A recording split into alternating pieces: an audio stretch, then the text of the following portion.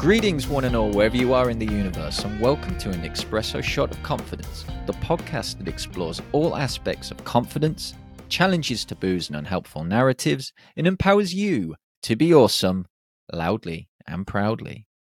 It's time for you to grab a drink and settle in for the next however long this episode is.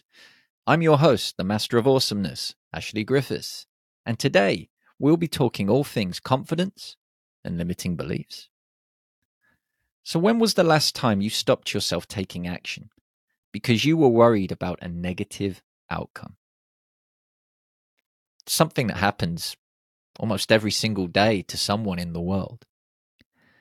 A fear of judgment, a fear of the unknown, imposter syndrome can all keep you playing small and having a huge amount of anxiety as a result.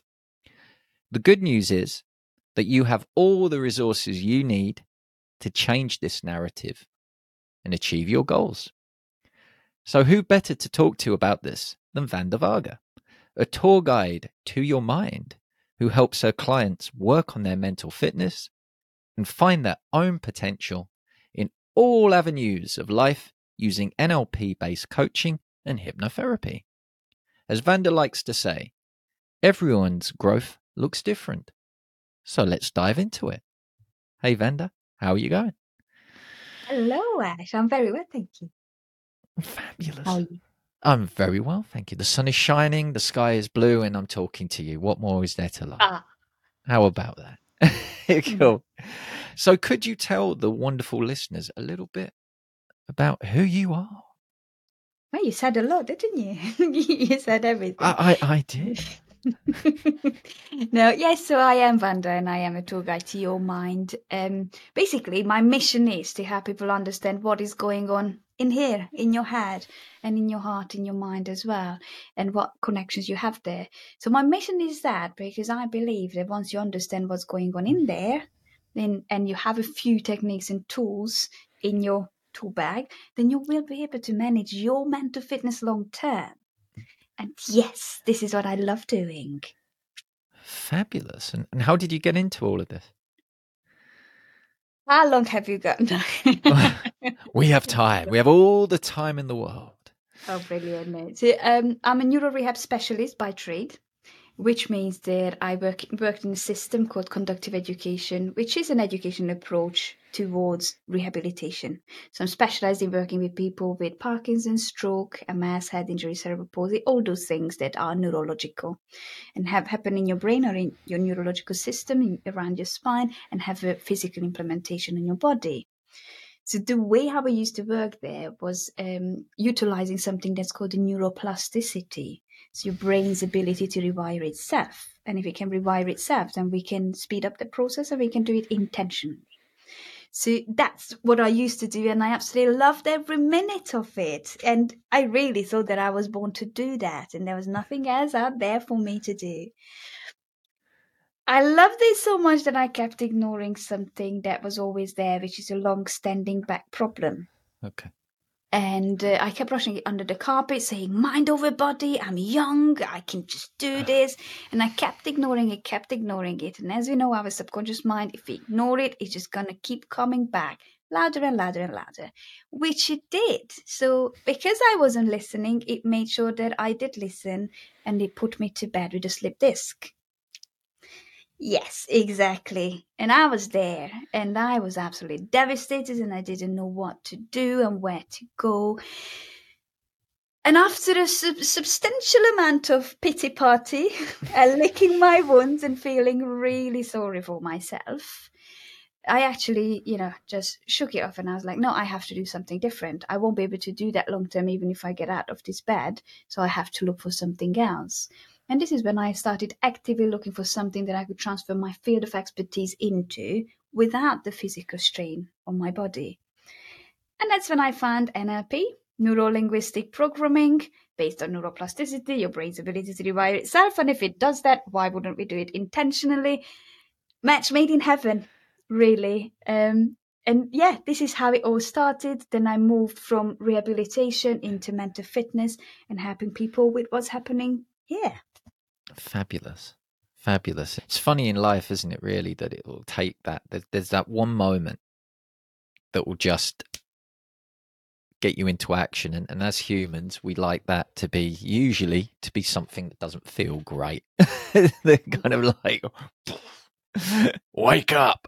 Why do we have to wait that long, you see? I already knew I had this issue. I just wasn't listening. Well, that taught me a lesson. Definitely did. Now I do listen to whatever my body is telling me, or my subconscious through my body. Sure. We'll come back to that shortly. But just for anyone out there that isn't familiar with this, you mentioned that you use neurolinguistic programming in your work. And I know and I've done your training back last year.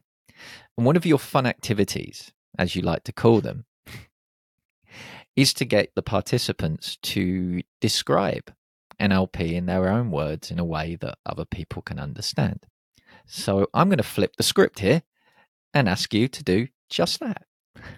Touché, mister. Thank you. Oh, excellent. That's really a great question. So when it comes to it, I could tell you about how NLP is the user guide to the brain and to the mind. And that would be very true. And I could also tell you about how us as individuals all perceive the life and everything that's happening to us in very, very different ways. Because we all have different life experiences. We view events through different filters or lenses, if you like. So there are many different factors that will define us in different neurological levels. So every human experience is going to be subjective and very differently structured. And NLP is the study of that structure. So how do we do what we do and how do we perceive the world? And it's also a study of excellence. So that's the textbook book answer, if you like. But if you ask me, someone who's been living the NLP way for a number of years now, I would say NLP is nothing more but pure magic. Love that. It's not in the sense of, I get my magic wand here and I wave it around and everything disappears. That would be absolutely amazing. It's not quite like that, but it does feel like it sometimes. I call it pure magic because all you need to benefit from NLP is a brain. You need a brain, you need a mind, and you need an open mind. You need an attitude of curiosity towards learning and a want or a commitment to making a change that will serve you longer term. And once you have all these, NLP is there to support you in making the changes you want to make in your life. And when you understand how it works and choose to implement all that, it becomes the most powerful tool that you can use, really. You to turn your own mind into your own resident best friend and your greatest ally, really. And that, for me, is magical. Oh, absolutely. And it is magical. I mean, as somebody who's experienced it myself, it's truly magical, that moment. I mean, you've seen it, when you've done the courses, that reaction from the people that go through it. Oh, I love or when you are using NLP with a friend, a client, whatever, that moment you just see that ding in their body language, in their eyes, in whatever it is that it's showing up as, and they're just like, oh my God. I think you just summed it up. This is what I love about NLP, whether I work one-to-one with somebody or I do the NLP practitioner trainings, is those light bulb moments. Oh my God, yes, it can be different. It can be easy. I can do it in a different way that can serve me even more. And when people actually have those light bulb moments and really feel that I can change things, I can have it the way how I want it. Now, that's it. That's exactly it. Yeah. And it's special. And I think, again, just kind of coming back to what you said earlier on about that, the human condition of waiting almost for the bad stuff to happen, the burnout, getting fired, or because, you stuck into a job for ages and you just kind of half-assed it because you were just going through the motions, a relationship, all of those things. How can kind of NLP practices, or having more awareness, as you called it, of the signs, how can people use that to stop it reaching crisis point? So when it comes to defining your life and defining your destiny, you can basically be at two different places. You can either be at the cause of everything that's happening to you, or you can be at the effect of everything that's happening to you. And a lot of people spend an awful amount of their time perceiving, just listen to that, but perceiving that they are at the effect of everything that's happening to them. And this is when we blame others and external factors. This is where we find excuses. This is where we find reasons why we cannot succeed. This is where we always ask the question, so why is it happening to me? Why am I in this position? Why is everybody else out to get me? This is where you decided that you just can't, you won't succeed. And then there is the flip side of that, when you are at the cause of what is happening. You come back to you, because it all starts and finishes with you. And this is when you take responsibility for your actions. You start taking actions. You start asking different questions instead of why is it happening to me? You start asking, so what can I do about it? Yes, it is happening. We know we can't control everything. It is happening. What can I do about it? How can I make it work for me? This is where there are no excuses. There is no failure, only feedback. You can either succeed or learn. You heard me saying that a few times, haven't you? And this is where you decide that no matter what, I am going to succeed because I can. Yeah. And what NLP does is it brings you back from the effect of everything that's happening to you to the cause, where you can take charge, you can take control of whatever you can, which isn't the external factors. It's whatever is happening inside you. Yeah. To be how you not react, but respond to the situation at hand. And you know that, I won't be able to control everything, and that's okay. But I will take responsibility for what I can. Yeah. That's NLP in a nutshell. And it's very empowering, isn't it? At the moment you stop being acted upon, because you are constantly looking at things from an external lens. You're like, well, it's the pandemic's fault.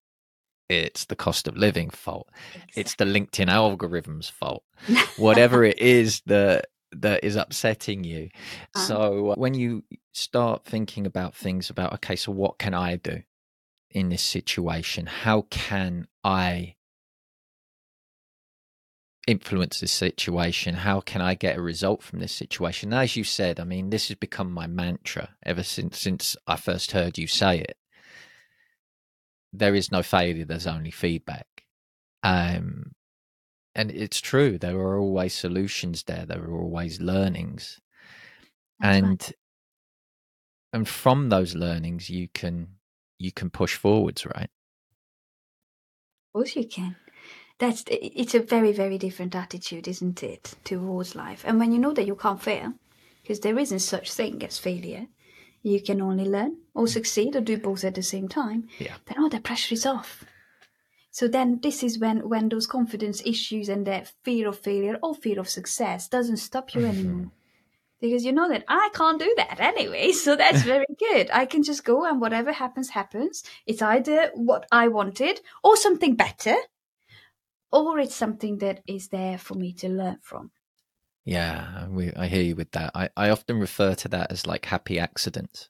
Exactly. I like that, the happy accidents. Yeah, no, and that with creating something, or if you actually talk to a lot of people and you ask them, okay, so how did you get into your line of work? Usually it's, well, I was doing this and that didn't work out, so I then found this because I talked to this person as a result of this, and then I ended up doing it. It's like, so there wasn't a master plan. No, not really. That's actually how I walked into this whole rehabilitation world. I didn't know anything about the world whatsoever. I was just very drawn to that university that was called the Pater Institute. The only thing I knew, there was one little line in that very thick book of colleges and universities, and all I knew that it was working. The Pater method was working with children with cerebral palsy, so disabled children. Great, let's give it a go. And I just felt drawn to it. And I didn't know anything about it until the first day when I was when we went to register to start our university course. And there they told us that, oh, by the way, in about half an hour you're going to be in practical. Oh, wow. What is going on? And it turned out that the practical was on the other side of the city of Budapest, which is quite a big city. So we had to go to the other side to actually get into those sessions. So we ran and we got on the tram and the bus and everything. And then we got there. And as soon as we arrived, I walked into that room and I was just there with literally my mouth open, just looking. And in about 10 minutes, I felt, I'm home. This is it. Okay. So it was purely by chance. It's about intuition. It's about my gut feeling really told me to actually do after that. Like go after that. And a lot of times, though, that's one thing that people ignore, right? That's right. So what advice would you give to people that maybe get more in touch with that intuition? Oh, there are many, many different techniques to do that. And you can actually grow that feeling inside you. And you can test it out. Was my gut feeling right? Was it not right? A very, very good thing to do is to actually look back in your past and think about all those times when you felt something and you went against it. How did that turn out to be? And when you find these examples, this is when you can go there. Okay, so what was that feeling that I felt and I ignored? Yeah. And tune into that feeling. Tune into that feeling. In many cases, it's somewhere in your stomach, those butterflies, or you can call it gut feeling. You can call it so many different things. For some people, it's a niggling thought at the back of your head. For some people, it's coming from the solar plexus and the chest. It will be different for everybody. It's mainly that gut feeling somewhere here. This is why we call it a gut feeling, don't we? Because it's somewhere in your stomach. But it's about that. It's about finding that feeling and tuning into it and seeing, what are you trying to tell me? Yeah. And even if you don't understand what it's telling you at the time, just trust it and say, You know what? I can tell that something is not right. I'm just not going down that road. Yeah. And then it's going to prove itself to you. Absolutely. It's there to protect you, isn't it? Well, that's what it's all there, isn't it? I think you get, like, when we talk about NLP, that there's a positive intention behind every behavior. And every thought, every feeling.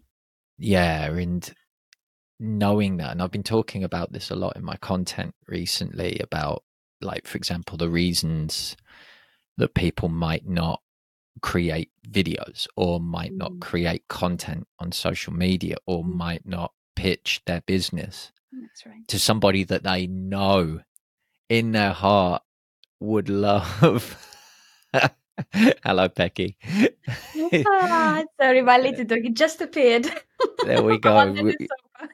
We were talking about magic, and Pecky Vander's dog just appeared, like, out of nowhere, out of almost thin air, bless her. Yeah, love it. So I was talking about that, how people wouldn't do that, and usually there's that fear of rejection, and our brain is kind of hardwired almost to, like, avoid that social rejection, because we want acceptance. We want to feel liked and understood and seen and heard. So it's very easy to kind of tell why people might hold back. Yeah, that whole fear thing, and every negatively labeled feeling. I love how you said that every behavior, every thought, every feeling does have a positive intention behind it, or it does have a really important function for us. And in most cases, it will be to protect us. So when we look at negatively labeled words, I don't believe they are negative, but negatively labeled words, feelings and thoughts like anger, sadness, fear, guilt, jealousy, every single one of them has a really positive intention, very important function for us, while it's at a little marble size level. Now, for instance, when we have fear to make sure that we stay away from danger. We have guilt to make sure we don't commit a crime. We have anger to make sure we are not a pushover. It's always there to protect us one way or another. Now, the problem is, it isn't with the actual marble-sized feeling. The problem is when we start wrapping it around with stories. All those stories that we tell ourselves. And then it grows into this huge elephant of emotion. So Sure. not the feeling, that emotion that then sits on you and stops you from breathing. And that's that fear, the excessive amount of fear that you are talking about. Yeah. And as soon as it grew into that elephant, you've lost your marble. That's it. I hear you. It just becomes so much, doesn't it? These stories, and like you were saying earlier on about that the cause and effect, asking what is possible. That's right. If you're in that place of fear, you're not asking. You're like, okay, well, I could fall on my face, the world could explode, and just thinking about it, going into that place, I just noticed my body language immediately, like, and my tonality speed up. Because it's just wrapped in anxiety. That's right. But it's possible to switch that question, isn't it? Like by asking what is possible. What is possible? And absolutely, you are absolutely right. And because our energy will flow wherever we point our attention, won't it? Yeah. We are all very, very good at asking the question, what if something that happens? What if I fall? What if I fail? What is it does if it doesn't go the way how I wanted it to? What if everybody laughs at me? But do we ever ask the question, what if it goes right?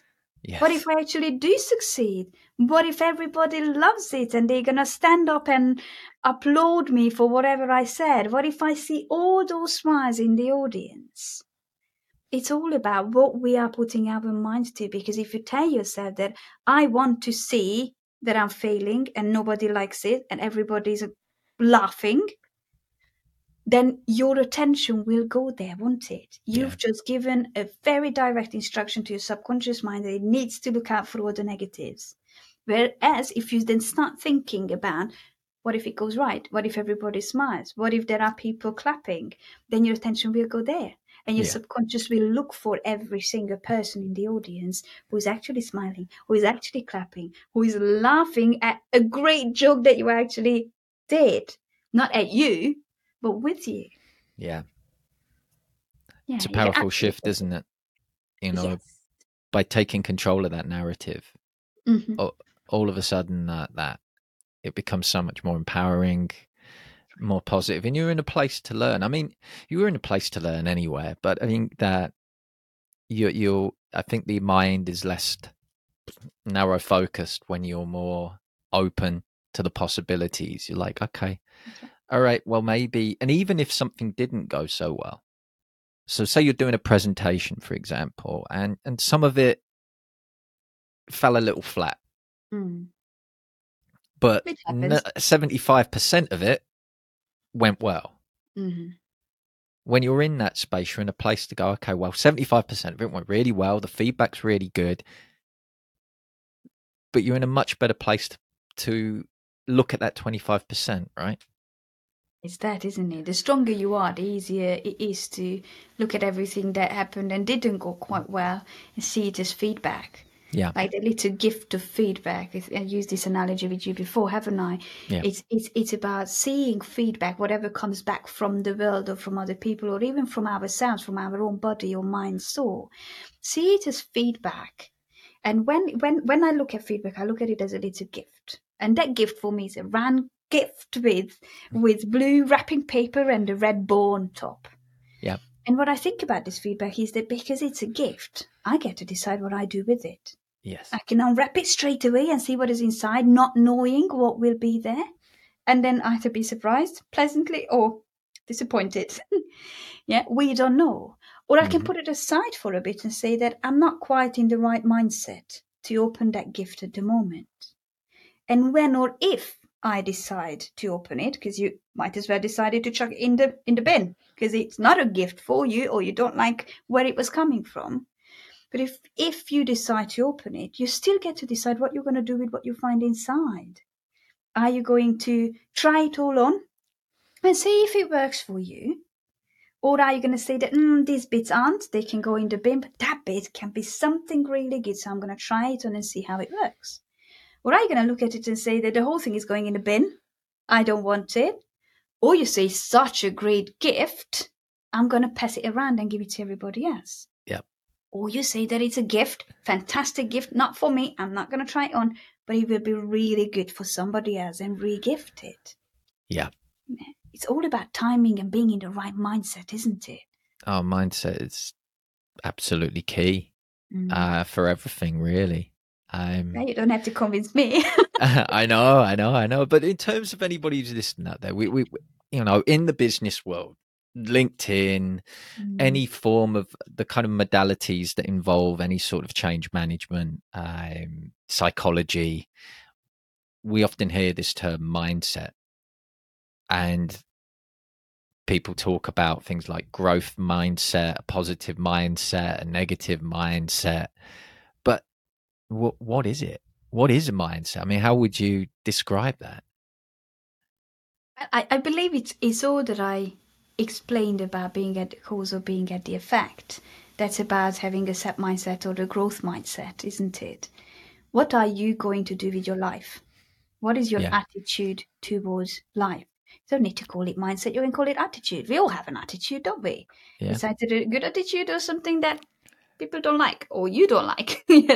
It can be so many different kinds, but it's about that. It's deciding where you want to be in your own life, understanding that you are the writer of that book, nobody else is. And if you write with black pen and it's all boring and it's all blaming others and it's all miserable, that's up to you. Or you get to choose my favorite color and write with the yellow pen. And start writing with that color and think about, oh, beautiful color. What can I do with it? What are the opportunities? Where can I go in my life? That for me is mindset. It's that attitude. Yeah. Love that. I love that. And I think when you take that, and we're going to move into a subject near and dear to my heart now.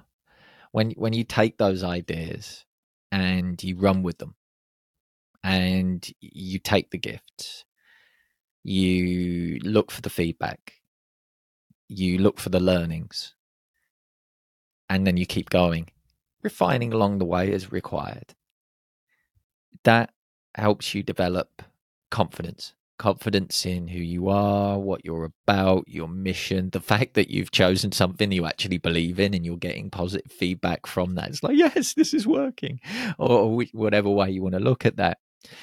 But again, confidence is something that has 1,000,001 different definitions. If you just do a Google search right now, you're going to get, well, it's this, it's that, and a whole host of motivational quotes. But I'd be interested to hear how you would define confidence. The confidence for me is something that can't be external. It can't be something that others give you. Nobody will give it to you. You need to develop it inside you, don't you? There's something that's very, very much internal. It's the inner confidence, isn't it? And for me, confidence is that deep trust of your skills, of your capabilities, of your values, your belief system, your what you stand for, your purpose. Is believing so deeply in yourself that the question isn't that, yes, I have confidence so everybody's going to love me. No, what you see there is it doesn't matter if they don't. It's not about everything is going to be great and candies and rainbows. It's about, it doesn't matter if it isn't.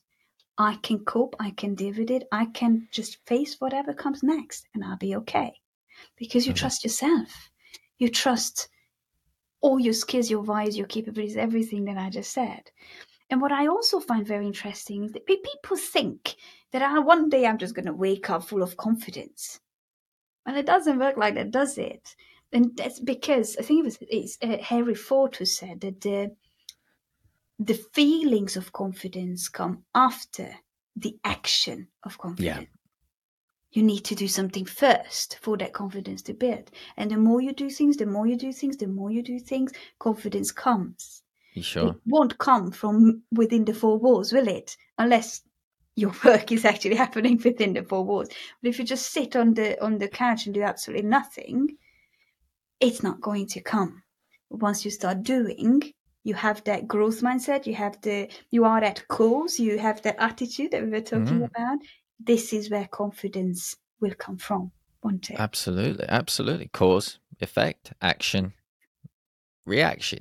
Like you do something happens. And I think a lot of the time the narrative, and again, I think this really goes into what you were saying about being very, very, very clear on who you are. I mean, a lot of the narratives out there is like you can just literally click your fingers or buy a course or take a You magic need to do that pill course, or you whatever. can buy it. But Absolutely. The action of buying is the first step. Well, it might not even be the first step. It could be the second or third, depending on where they are in their journey. But at some point, you need to take responsibility and take some action. that's right. And and also, I think, have that awareness that just because you've taken one action, the results will not necessarily be instantaneous. In some things they are, depending on the situation, where you were that got you to that moment. You might be literally at a tipping point, and that taking that one action puts you over the edge, hence overnight successes and things. But you need to take action. And I know some of the things that stop people taking action, and I know these are areas that you've talked about quite a bit in your world, are things like fears that we've already kind of touched upon, and something called limiting beliefs. That's right. These limiting beliefs that stop people from taking action. So, how would you define limiting beliefs, and where do they come from? Would it be okay if we put the whole belief thing into perspective first? Sure. Before we move into limiting beliefs. Good. Then just entertain me for a moment. I'm going to come up with my fantastic onion theory, as I tend to do. And yes, when it comes to human being, I look at you and I look at myself and every single person, every single human being as onions. And again, it's not because we stink or because we make people cry. It's all about having different layers. And we all have different layers, don't we? So when you look at an onion, you have that outer layer, the dirty one, the rusty one that's there, imposed to the elements really, and get bombarded by all sorts of things around it. So that's the layer that we call your environment. And when you go deeper, this is where you will find your habits and your behaviors. So what you do, where you do it. When you go even deeper, this is when you will find your how. How you do what you do, where you do it. So this is where you find your skills and your capabilities. Going even deeper, this is where you will find your values and your belief system. And we're going to come back to that in a moment. When you go even deeper, right at the middle of the onion, this is where you will find your identity. And we all have different identities. We have an identity as a person, as a human being, as a male, female, or something different, as a partner, as a parent, as a son, a daughter, a colleague, a friend, a manager, a professional, whatever that will be. All of them will align somehow. So that's your identity, which is driven by your purpose, if you believe in it, or your spirituality, your religion. Some people call it God, and some people don't believe in that part at all. And that's okay. It depends on your map of the world, and it's all to be respected, isn't it? What we can all agree on is that we all have the other layers. We all have beliefs, we all have values, we all have behaviors, we all have an environment, don't we? And we have skills and capabilities as well, don't we? Yep. Now, what is important about this onion is that the deeper you go, the most impactful that part will become. So the most impactful the changes that you're making there will become as well. So when you see your beliefs and your values are right in the middle, that says a lot, doesn't it? Yeah. So when it comes to your beliefs, those are subjective ideas of the world, of how you perceive the world, how you perceive the people around you, and how you perceive yourself. And that belief system can be either empowering, that will help you get to where you want to be, or it can become quite limiting, which is hindering you, it's stopping you, it's restricting you from becoming whoever you want to be, or helping you to achieve the goal that you set out to achieve. So this is where where limiting beliefs come from. Some ideas that used to be good perhaps in the past, they were empowering at some point, but we kept running the same belief system while we evolved and changed in life.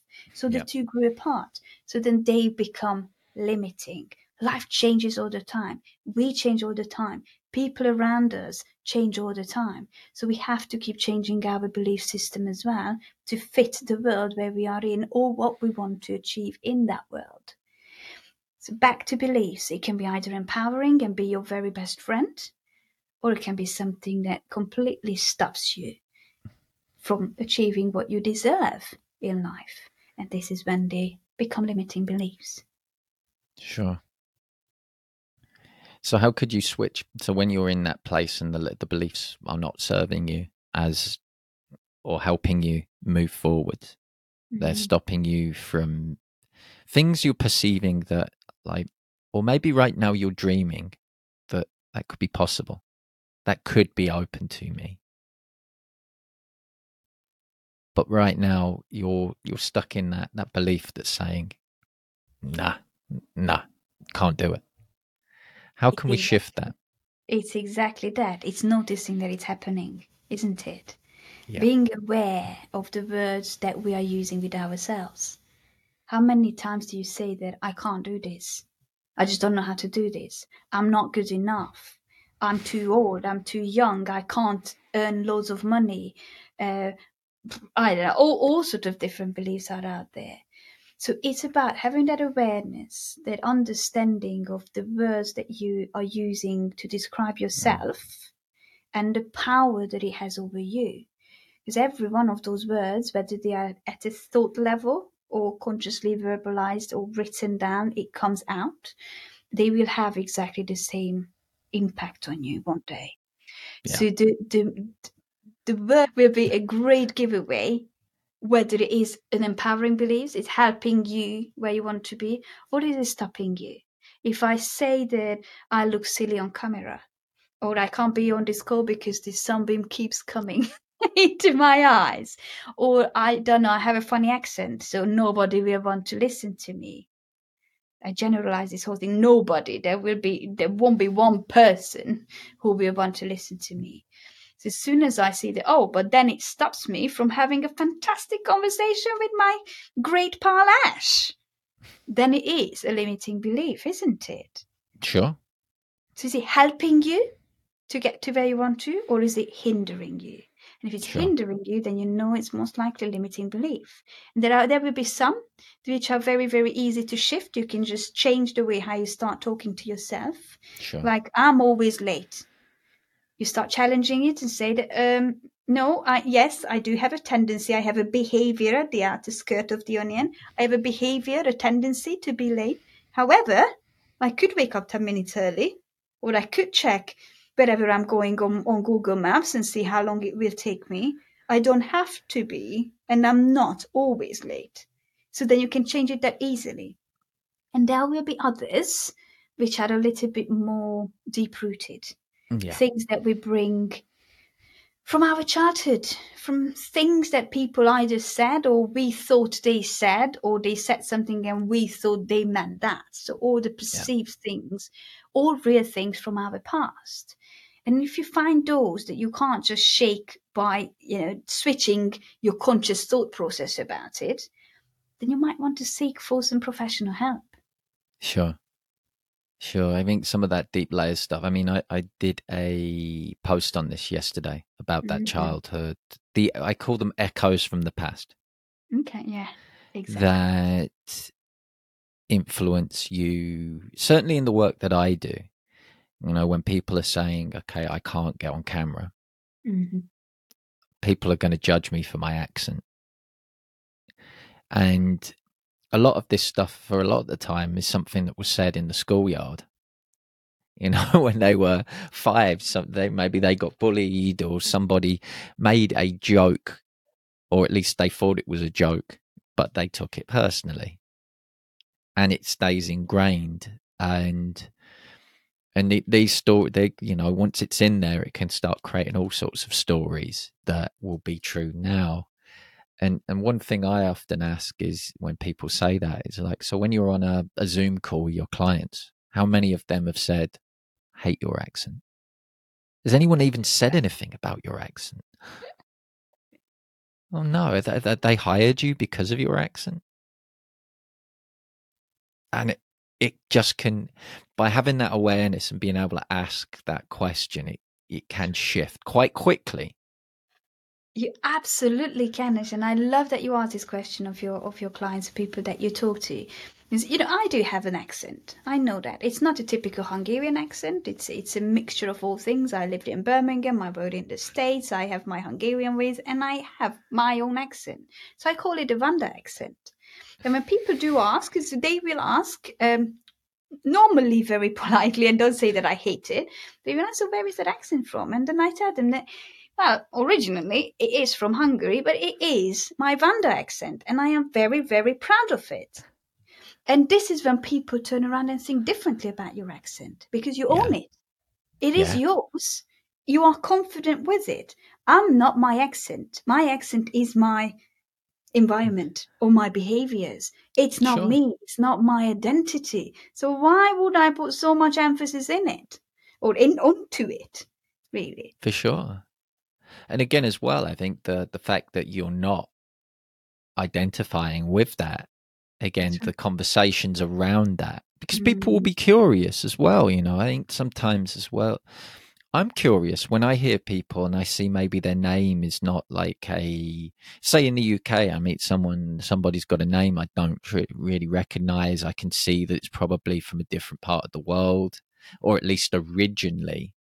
If there's an accent alongside that, I'm just intrigued. I'm curious to know, okay, so where are you originally from? If I'm not able to find that just by looking on their LinkedIn profile or whatever. But having worked in the language space, I know a lot of people, because they identify with the fact, well, I don't have a native accent, therefore they wrap their competence in that narrative. It's like, well, because I don't, then people might not think I'm professional. They're two totally different things.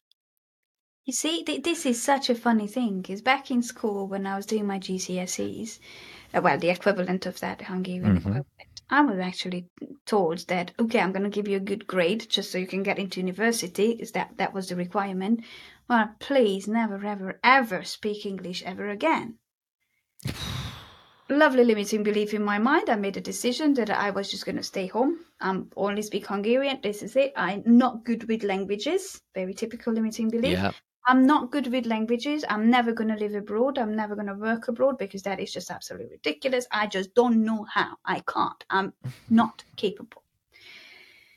Well, you've been hearing me speaking for the past 40 minutes, and now I make a living using English language. And that this is it. You can do whatever you put your mind to. And if you put your mind to those limiting beliefs, then they will become true.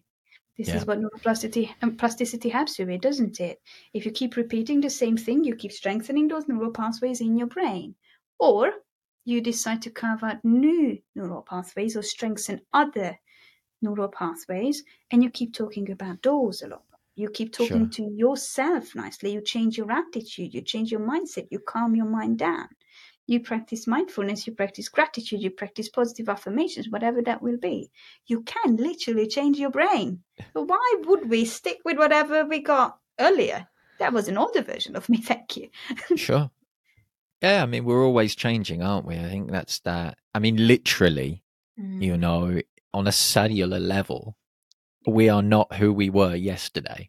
That's right. Depending on your definitions of who you are, what you are, your brain literally is not a static organ. It's constantly evolving depending on numerous factors, some of which you've given. So I think it's very empowering when you realize you have a choice to write your own narrative.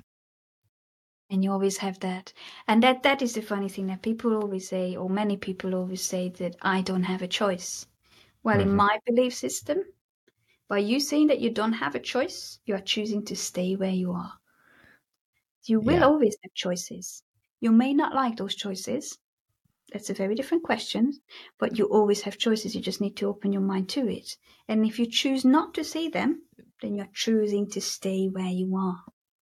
Yeah. And if we keep doing what we've always been doing, we're going to keep getting what we've always been getting.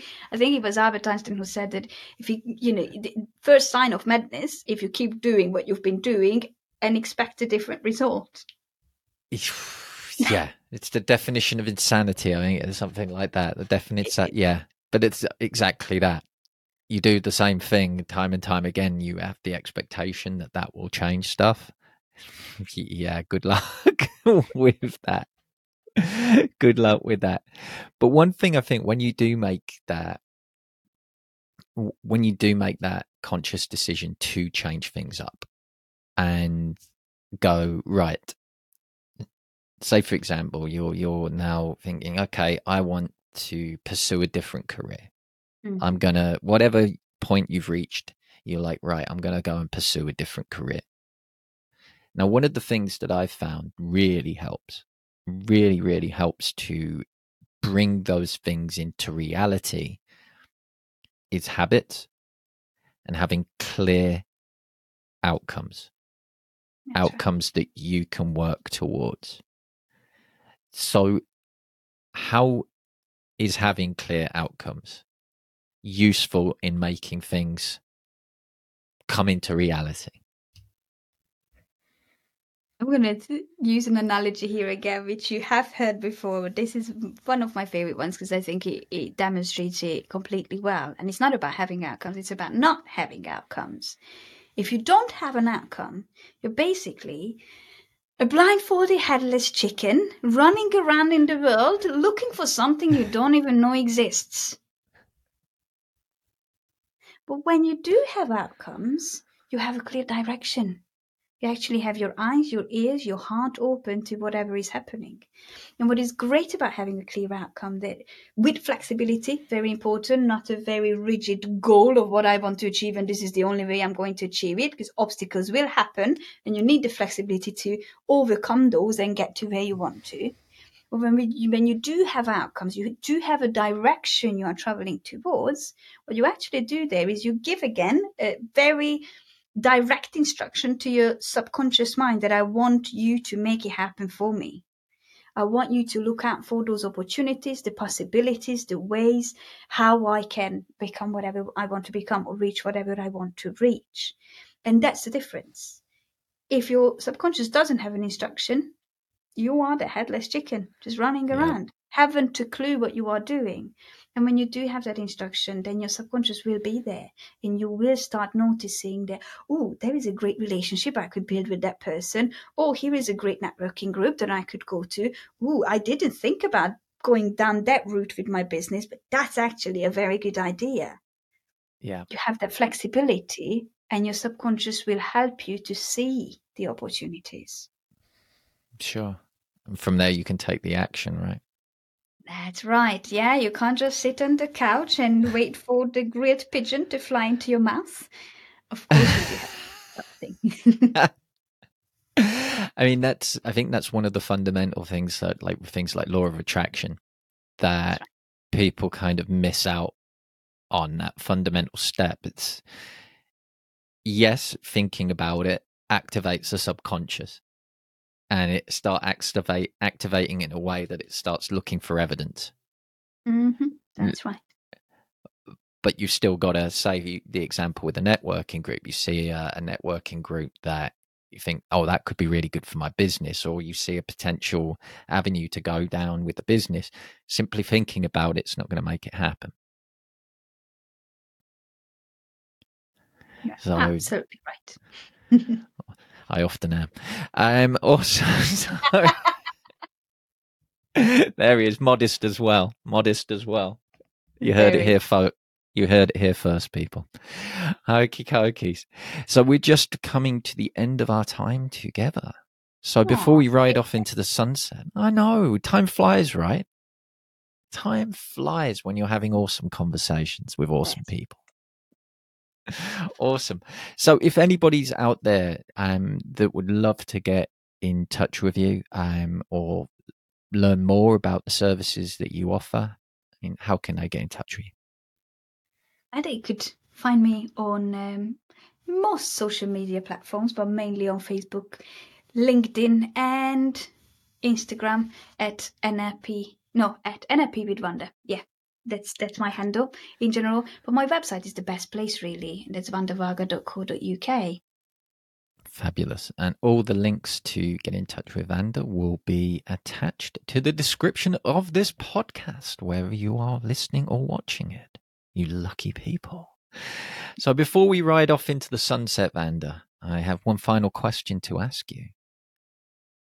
And that is, what is your espresso shot of confidence for our listeners? I think it's about taking confidence in the fact that just because things have been one way, they don't have to stay that way. But you have your mind again, and whatever you put your mind to will happen. And you get to choose what you put your mind to. And it's about you becoming confident and looking for those opportunities and actually going out there and doing something about it. Then you will become confident. Just trust your brain. Trust your brain. It's there. Neuroplasticity is there to support you. You can rewire it. Things don't have to stay the same if you don't like them. Mic drop. Love that. And it's so true, right? Absolutely. So thank you so much for coming and having a little chat with us today. It's been awesome, Vanda. Thank you so much. Thank you for having me. It's been lovely. It's always a pleasure, Vanda. Always a pleasure. And thank you to you, our awesome listeners, wherever you are in the universe. Don't forget to subscribe wherever you're listening or watching this to get notifications of future episodes. And as I hit the road, I bid you farewell and remind you, as always, to don't forget to be awesome.